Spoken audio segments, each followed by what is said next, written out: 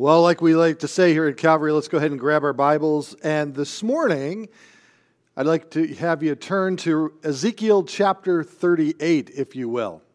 Ezekiel chapter 38. We're going to take a pause from our study of the book of Revelation. And of course, within the book of Revelation, we are looking at events that will take place in the last days prior to the coming of Jesus Christ. However, though, all throughout the Bible, there are prophecies describing events that will take place in the last days. They're not solely contained in the book of Revelation. And during this series in Revelation, we have taken times to stop and to take a look around at our world and to compare what's happening in our world today with what the Bible said would happen in the last days. And these segments are called, What in the World is Going On? Taking a pause, looking around, and trying to ascertain, are we truly in the last days? And in that discussion, I'd like to take you back to the book of Ezekiel, chapter 38. But before we get there, I'd like you to turn also to 2 Peter chapter 1. God has given us prophecy for a very specific reason. Actually, two reasons. The first reason is to know that He is God. He has given us prophecy that we may know that He is God. And number two, He has given us prophecy that we may know that the book that we hold on our lap, the Bible, is truly the Word of God. Okay? And so I'd like to read what Peter wrote in his last letter before, of course, he went to his death. Peter was martyred for the faith. And picking it up in verse 16 of chapter 1 of 2 Peter. Peter states, he says, "We did not follow cunning devised fables when we made known to you the power and coming of our Lord Jesus Christ, but were eyewitnesses of His majesties." We saw it for ourselves, he says. "For He received from God the Father the honor and glory when such a voice came to Him from the excellent glory, 'This is my beloved Son, in whom I am well pleased.'" That took place at Jesus' baptism. "And we heard this voice which came from heaven when we were with Him on the holy mountain." Now, also at the Mount of Transfiguration, again, God the Father confirmed that this was His Son. But then Peter writes in verse 19, "And so we have the prophetic word confirmed, which you do well to heed as a light that shines in a dark place until the day dawns and the morning star rises in your heart, knowing this first, that no prophecy of Scripture is of any private interpretation. For prophecy never came by the will of man, but holy men of God spoke as they were moved by the Holy Spirit." What Peter is saying there is this. Yes, we had the opportunity to see Christ with our own eyes. We heard the voice of God the Father declaring that Jesus was His only begotten Son. However, though, you have the prophetic word confirmed. The 333 prophecies that Jesus fulfilled in His first coming will be matched by the over 600 prophecies of His second coming. Meaning that our eyewitness account of Jesus is easily paralleled to the confirmation of various prophecies throughout the Bible that Jesus fulfilled. Meaning that you can know that He is God, and that you can know that this is truly the Word of God. And this is why we study prophecy here.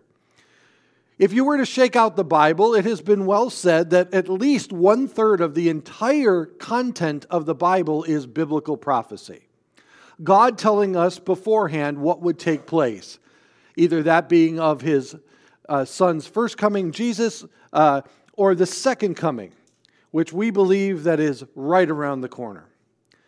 And so as we look at Ezekiel 38, this morning we are going to take a look at a prophecy given over 2,000 years ago that will be fulfilled in the latter times, the last days. And let me sum it up for you before we get into its detail.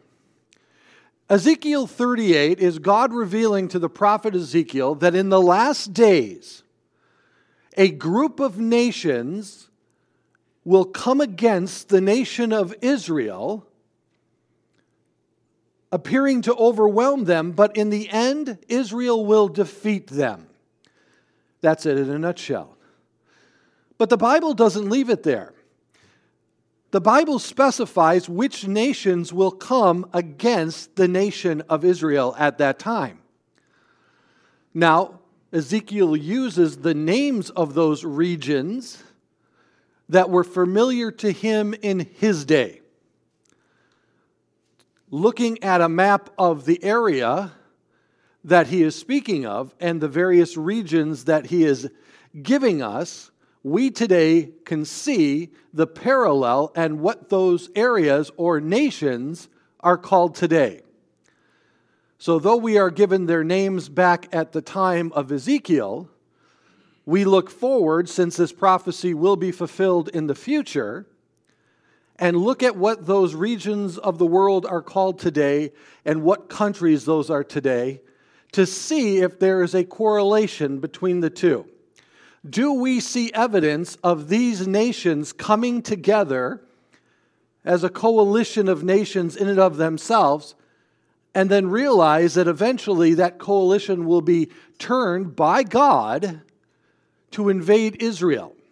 Now, what purpose would they invade Israel for? It seems to be economic reasons. That there's something in Israel that these nations desire. And because of that, God draws them into this conflict. This is a work of God, and it is to show himself strong, and it is also to call his people Israel back to their nation. Okay? Today we see developments in our world like we have never seen before. And this morning I hope to show you that we have a new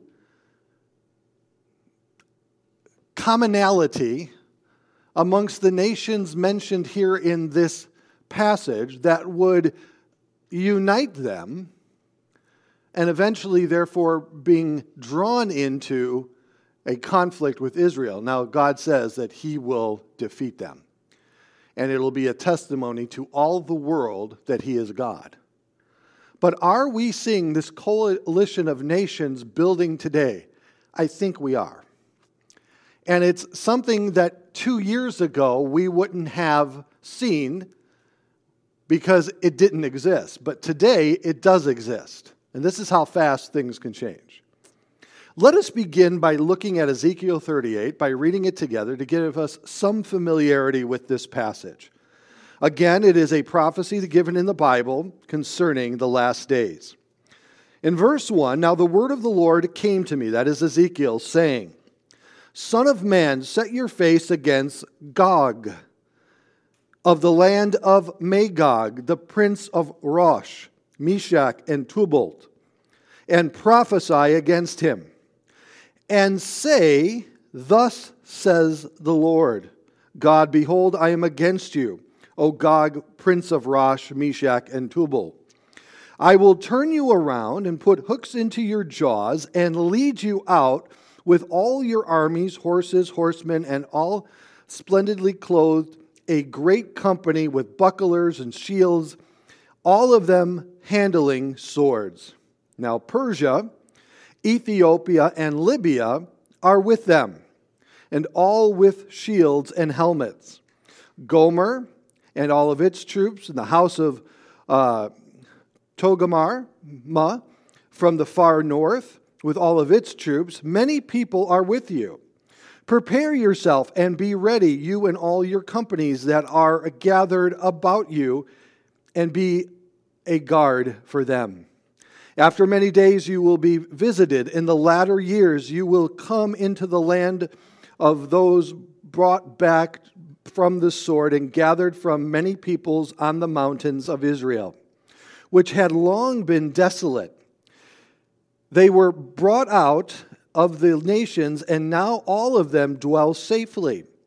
You will ascend, coming like a storm, covering the land like a cloud, you and all your troops and many people with you. Thus says the Lord God, on that day it shall come to pass that thoughts will arise in your mind, and you will make an evil plan. You will say, I will go up against the land of unwalled villages. I will go to a peaceful people who dwell safely, all of them dwelling without walls and having neither bars nor gates, to take plunder and to take booty. That word just kills me. To stretch out your hand against the waste places that are again inhabited, against a people gathered from the nations who have acquired livestock and goods, who dwell in the midst of the land. Sheba and Dedan, the merchants of Tarshish, and all their young lions will say to you, have you come to take plunder?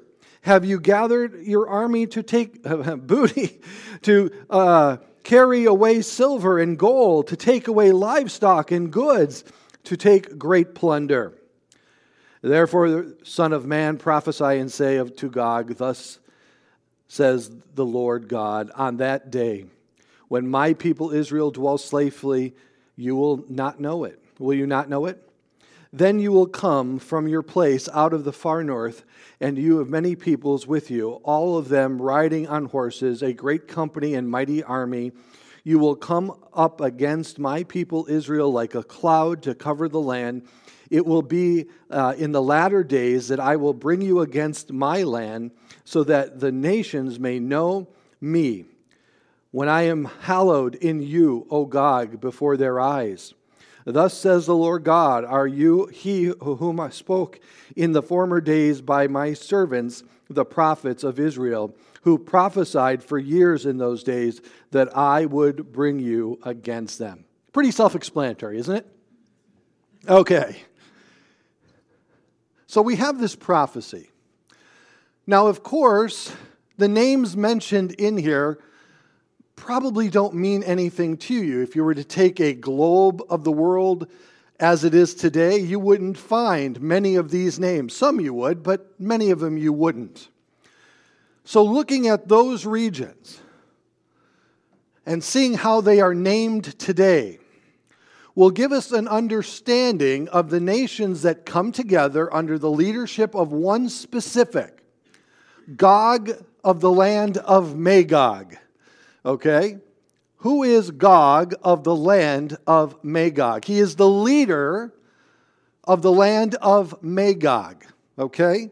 So this morning, let us take a look and see what these nations mean for us today, and see if there's any correlation between what's happening today and what was prophesied then. Verse 1, now the word of the Lord came to me, saying, Son of man, set your face against Gog. He is an individual. This is a name of the land of Magog, prince of Rosh, Meshach, and Tubal, and prophesy against him. There is a grammatical concern here that I want to bring to your attention. The word Rosh in our English Bibles is not a translation of a Hebrew word. It is actually a transliteration. Rosh is actually a Hebrew word brought into English. Okay? Now, in the New King James versions of the Bible, it would appear to be a place. It appears to be a name, a proper noun. But in the original Hebrew, it's actually an adjective. And it should read this: Gog of the land of Magog, chief prince, because that's what the word means. Rosh means chief, head of. Okay? And he is head of Meshach and Tubal. Meaning that Gog will be the leader of the primary nation, Magog, that these other nations are following into this event. Chief priest. That's what is being said here. Rosh, again, is a Hebrew word transliterated into English, which means simply chief. Meshach and Tubal represent the current area of Turkey in the world today. Okay? So who is this nation, Gog and Magog? Well, we have a limited amount of time, so I'll just sum it up for you today. If you were to look on a map today, the land of Magog is the current land of Russia. Gog is the leader of the land of Magog. And they will be the primary nation at the center of this coalition, leading nations such as Turkey into this event. Okay? In verses 5 and 6, if you look there with me, other nations join them. Persia, which is the nation of Iran today, Ethiopia, which is of course still in the land of Ethiopia, and Libya, which is still a nation today, are with them. All of them with shields and helmet. These are further nations that will join Magog, Russia, under the leadership of Russia, into this conflict with Israel. Okay? And then further nations are mentioned here in verse 6.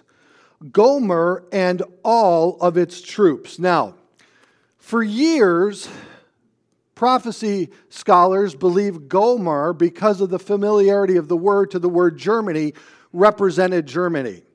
We now know that not to be true. Gomer, if it is the region just south of the Black Sea, Gomer would represent Turkey again. But there is a possibility that it also includes the region north of the Black Sea. Does anybody know what nation is north of the Black Sea just above Turkey? Ukraine. Very interesting. Very interesting.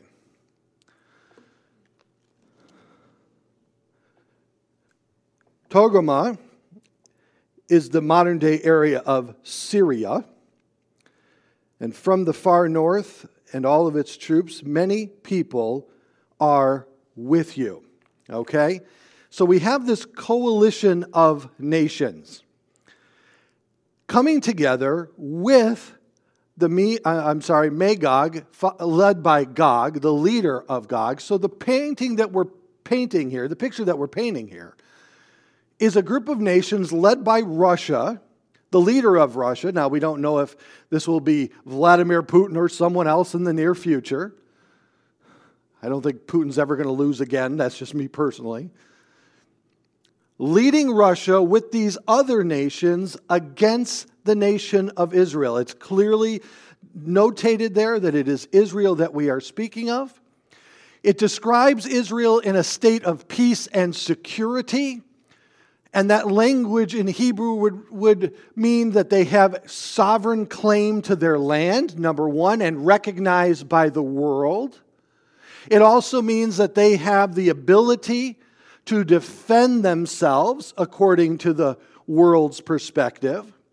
It also means that they appear to be under some kind of treaty that allows them to live peacefully and securely in their nation. Now that would be consistent with the book of Daniel that speaks about the Antichrist who signs a treaty with Israel. Many believe that that treaty will allow them to build the third temple, the temple that we are waiting to be built in Israel. And during this time of peace, Russia and these following nations will come against them only to be repelled by them, and demonstrating that God is truly God. Now, when will this take place? Well, the Bible is clear. The Bible is clear. It'll happen in the latter times, the last days, before the coming of Jesus Christ.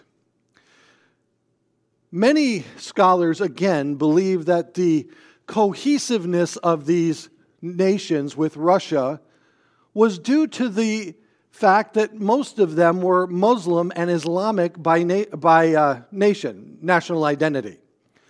And of course, there's been great antagonism between the Islamic community and Judaism. We know that. And that may very well play a role in this event.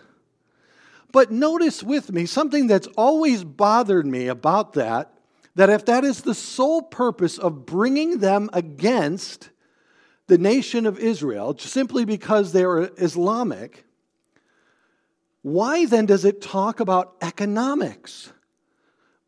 And again, I'm going to say that favorite word, booty. It talks about economics being the driving catalyst. Even the nations outside who are witnessing and watching this event take place say, what are you going in for? What do you want to take? How do you want to profit by this? Which I think sets the stage for a very interesting consideration.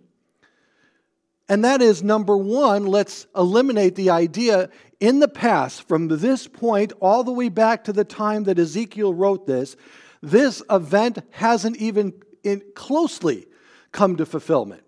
Nothing like this has happened in history. So it's still an event that we are waiting for.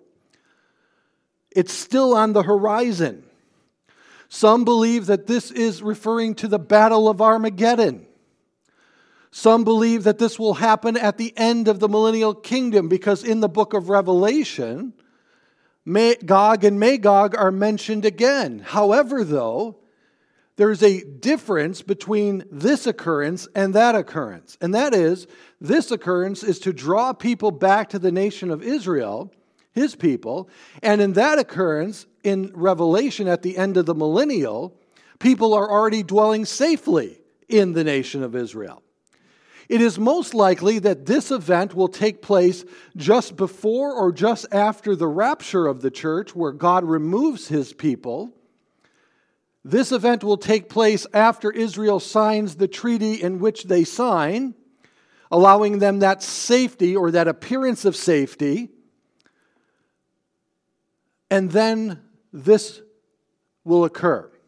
The Bible also says clearly that it is God bringing these nations against his, and will stand up for them and defeat them. Now, in Ezekiel 39:9, verse should be on the screen behind me, there's an interesting verse that says that after this battle occurs, notice that Israel is able to use the weapons and survive off of them for 7 years. Then those who dwell in the city of Israel will go out and set on fire and burn the weapons, both shields and bucklers, bows and arrows, the javelins, the spears, and they will make fires with them for 7 years. Well, this doesn't happen at the end of the millennial, because the new heavens and the new earth then are ushered in by Christ. At the Battle of Armageddon, this doesn't occur. So this has to be a separate event. And again, it would be appropriate then to say, 7 years. Well, how long is the tribulation period? 7 years. Seeing all of this come together, I believe that the event will take place after the rapture of the church, the rise of the Antichrist, and then God will lead them into this battle, this conflict, as a testimony of who he is, drawing the people back to the nation of Israel. Now, if you go back to Ezekiel 38, verse 13, it says here that Sheba and Dan, this is Saudi Arabia, the merchants of Tarshish, some scholars have done some great work to show that this is the region of Spain. Tarshish, though, could also be, because of the manner in which it was inhabited at the day of Ezekiel, Tarshish could represent the European nations. And all of their young lions will say to you, meaning the offspring of these various nations, which may include the United States, notice here, Have you come to take plunder? Have you gathered your army to take booty, to carry away silver and gold, to take away livestock and goods, to take great plunder? All of this is for economic profit. Each and every occurrence. From our perspective, it would appear that Russia will lead these nations in for economic purposes. Okay? And God says that this was prophesied in Ezekiel 38:17. Thus says the Lord God, are you he of whom I have spoken in former days by my servants, the prophets of Israel, namely Joel and Zephaniah, who prophesied for years in those days that I would bring you against them? So this is an event that is meant to be well anticipated by the nation of Israel. And ultimately, if you read then into the rest of Ezekiel 38, which I would encourage you to do after our time together, and Ezekiel 39, you see that God defeats these nations that come against Israel. Now, I know we went quickly. I wanted to give you a thumbnail, if I could, of these events. But fast forwarding today, are we seeing something occur in our land that would, in our time, that would allow for such a scenario to play out? And I believe that we are seeing it come together today. An economic purpose for collaboration between these various nations. I believe that what we are seeing is the formation of a coalition of nations around the world for the purpose of economic advance. We know these nations to be the BRICS nations. BRICS meaning Brazil, Russia, India, China, and South Africa. You may have heard of the BRICS nations. Now, in actuality, they began their formation in the early 2000s, around 2001, 2002. And it started out with Brazil, Russia, India, and China. In 2010, South Africa joined the coalition of BRICS nations. Well, on August 24th of this year, 6 further nations joined the BRICS nations, several of them mentioned here in the prophecy of Ezekiel, giving us an economic reason for their cooperation.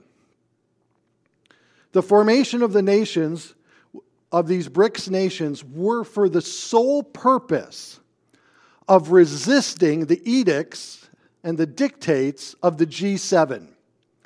The BRICS nations no longer want to be subjected to Western control. They do not believe that the Western nations, those of the United States, Australia, of course, New Zealand, Europe, etc., are ones that they can follow any longer economically. One advantage that the United States has had now, since the dollar has been the reserve currency of the world, is that we, for political purposes, have been able to engage in sanctions against nations in whose behavior we don't approve of, or levying sanctions against nations that we want to see go in a different direction, more favorable to the United States.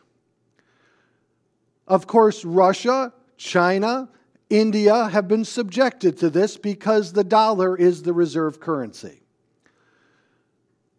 We saw that after the invasion of Ukraine, the United States and the Western nations responded with a series of sanctions against Russia that I can say with confidence now have completely backfired. It was meant to cripple the ruble. It was meant to cripple the ruble, and yet it bolstered it. All we did was cripple the European nations because their energy costs got so exorbitant because they were getting their energy, specifically their natural gas, from Russia. I mean, you can't make this stuff up if you tried. Because of these sanctions, the unity amongst the BRICS nations accelerated. The world saw that these sanctions could be placed on any nation at any time by the West. And now they want to set themselves free from the dollar. Right now, one of the main objectives of the BRICS nations is to create a currency that isn't a fiat currency. Now, what do I mean by fiat currency? We all know that if we went to our wallets and we pulled out thank God I had a dollar. We pulled out a dollar. We all know that there is nothing behind this, right? Since 1971, Nixon took us off the gold standard. There isn't a dollar's worth of gold behind this anymore. So now we are simply the reserve currency due to confidence in our nation, the strength of our nation. But over the last 3 years, we have seen the world look at us, and I have been told by people outside the United States directly that the world is laughing at us now. As we debate what is a woman, the nations around the world continue to strengthen themselves. The last 3 years have been a tragic failure. And I hope we all remember that as we get closer to November 2024. Now, the BRICS nations see the weakening of America. We have a huge liability, and that is $32 trillion worth of debt. Let that sink in for a minute. Trillion. 32 trillion. And we are asking the world to have confidence in the U.S. dollar. Well, the BRICS nations see a moment of opportunity. And what they have done is created a gold-backed, that's in their process of doing, a gold-backed currency. For the last 3, 4, 5 years, Russia, China, India, they have been stocking gold like never before. They are coming together because they want to challenge the dollar. Now, just a year ago, we were told by our mainstream media that this would never happen. Now the mainstream media is now starting to report, could the BRICS nation de-dollarize the world? Okay? This is serious. This is one of the subjects that our current political administration doesn't want you to focus on. And so they keep us distracted with all of these other things, worrying about what star is divorcing and what star is getting married, etc. The Barbie movie, really? The Barbie movie? While the world is changing around us like never before. In 2001, an economist, Jim O'Neill, a famous economist from Goldman Sachs, described the BRICS nations, this is in 2001, as the fastest growing economies that he has ever seen. And predicted back then, collectively, they will dominate the global economics by 2050. That has been sped up greatly. The BRICS nations currently, before the addition of the 6 nations just last month, represent 42% of the world's population. 42%, okay? They have a combined GDP of $28 trillion. That is 27% of the world's GDP. This is before the addition of the 6 nations. Today, the United States of America has 25 trillion. This year, maybe 26 trillion. Now, please remember, our gross domestic product is 26 trillion, but our debt is 32 trillion. Now, any other company in the world whose revenue is 26 and debt is 32, what would you say about that company? The only reason we can live in such debt is because we are the reserve currency. If they succeed in de-dollarizing the world, the United States will fall to its knees under the weight of the pressure of the debt. And as I had said, they are currently in the process of creating a gold-backed security. On August 24th, the BRICS nations added 6 further nations. The UAE with a GDP of $507 billion. Argentina, a GDP of $633 billion. Egypt, $477 billion. Ethiopia, this is what caught my attention. Ethiopia's joining with Russia, coming against Israel, $127 billion. But we're going to talk about Ethiopia because they have something else. Iran, 38, this is Persia, is now a BRICS nation. $388 billion in GDP. Now here's the kicker. Saudi Arabia has joined the BRICS nations.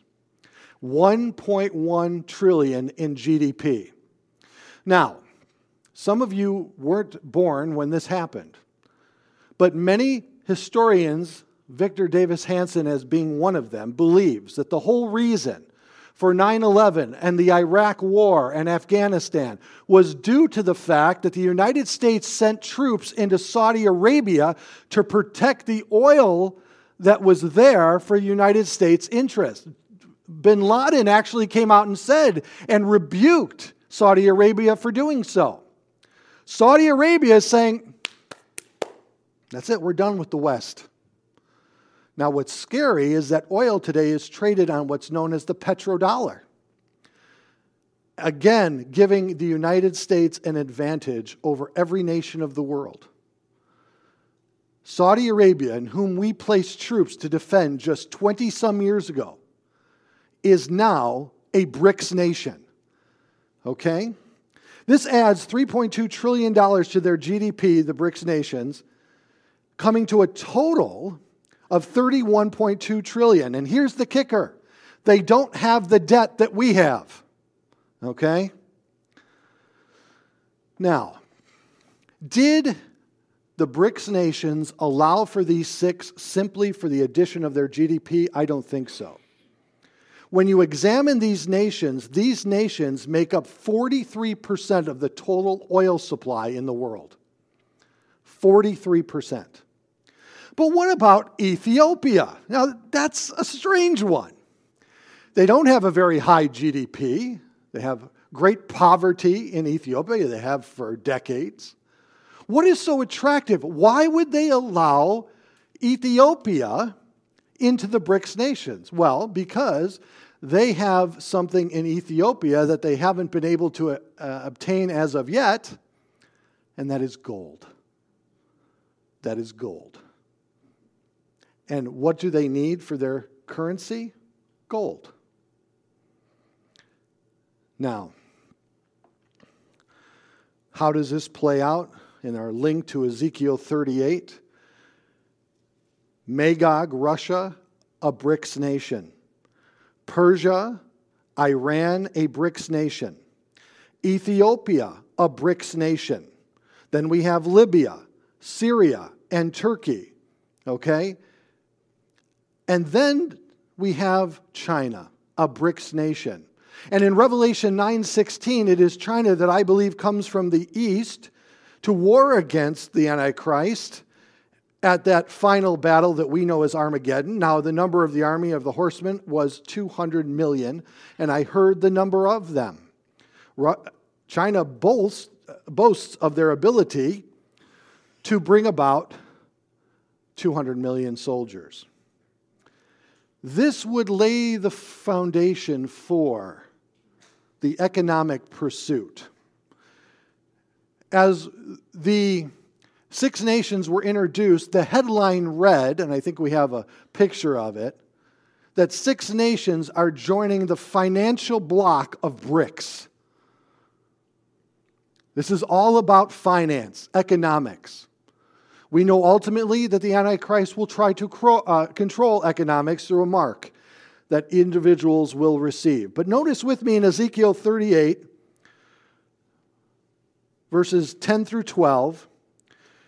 In verse 12, again, the reason that God brought them into the nation of Israel is to take plunder and to take booty, to stretch out your hand against the waste places that are again inhabited, again to people gathered from the nations who have acquired livestock and goods and dwell in the midst of the land.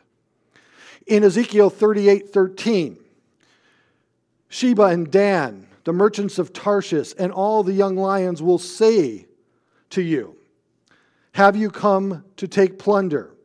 Have you gathered your armies to take booty, to carry away silver and gold, to take away livestock and goods, to take away great plunder?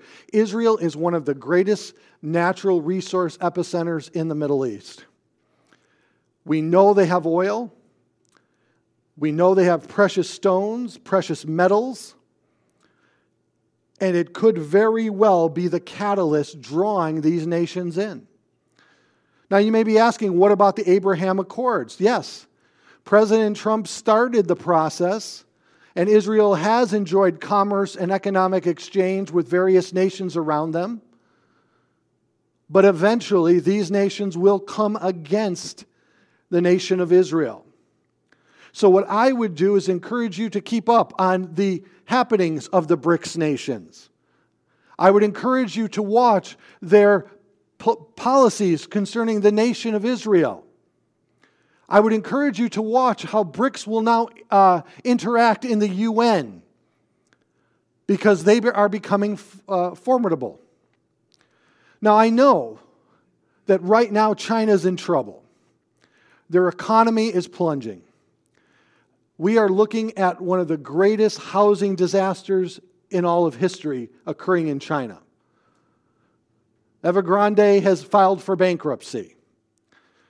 And this could be the catalyst that will pull the nations around the world, as the United States was in 2008, to bring us into another great financial recession. But ultimately, they still have a role to play in the world. For even Europe will stand back and ask Russia, what are you guys doing? Now, it's interesting that if Tarshish is a representation of Europe, they don't seem to be in a position to stop Russia from what they're doing. They have become irrelevant. Interesting consideration to keep in mind. I believe the BRICS nations coming together is one of the most interesting geopolitical development that I've ever seen in my lifetime. Some go as far as to say that the attention, the superpower status of the United States and the dominance of the West is fading and is moving to the East. And the East, once again, will be the epicenter of the world. Stay tuned next time. Same bat time, same bat channel to see what happens next. Again, we read these things saying, look, 2,000 years ago these things were written, and it looks like they're coming to pass in our day. The Bible is truly the Word of God, for He is God. I leave you with this verse in closing. In Matthew 16, verses 1 through 3,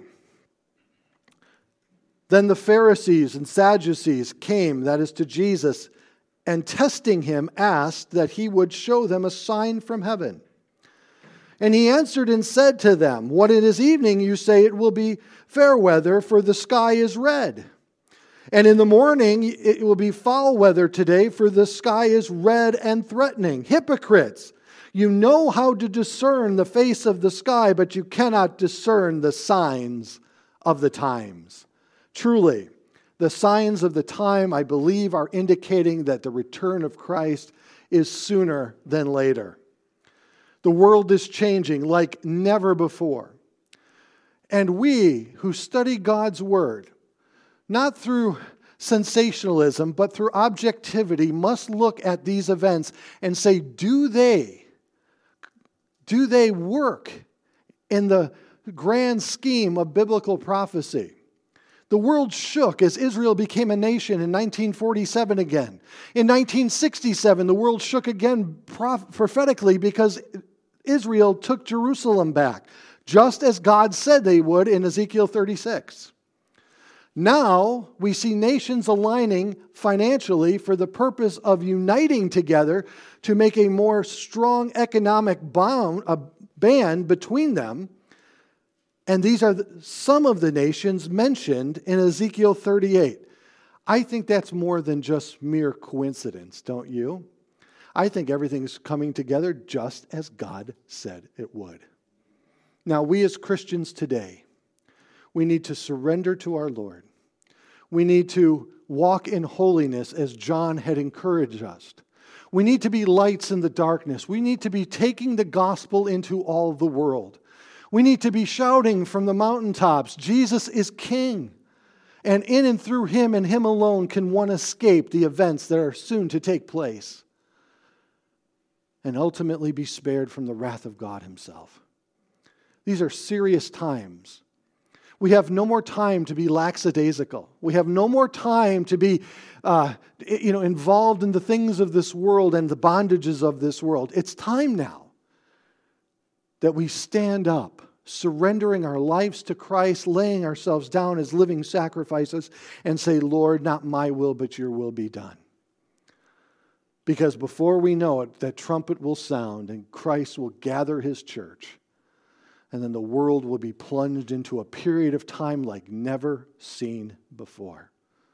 I don't know about you, but I hope to see everyone go with us when that trumpet sounds. And they can only do that in and through Jesus. Amen?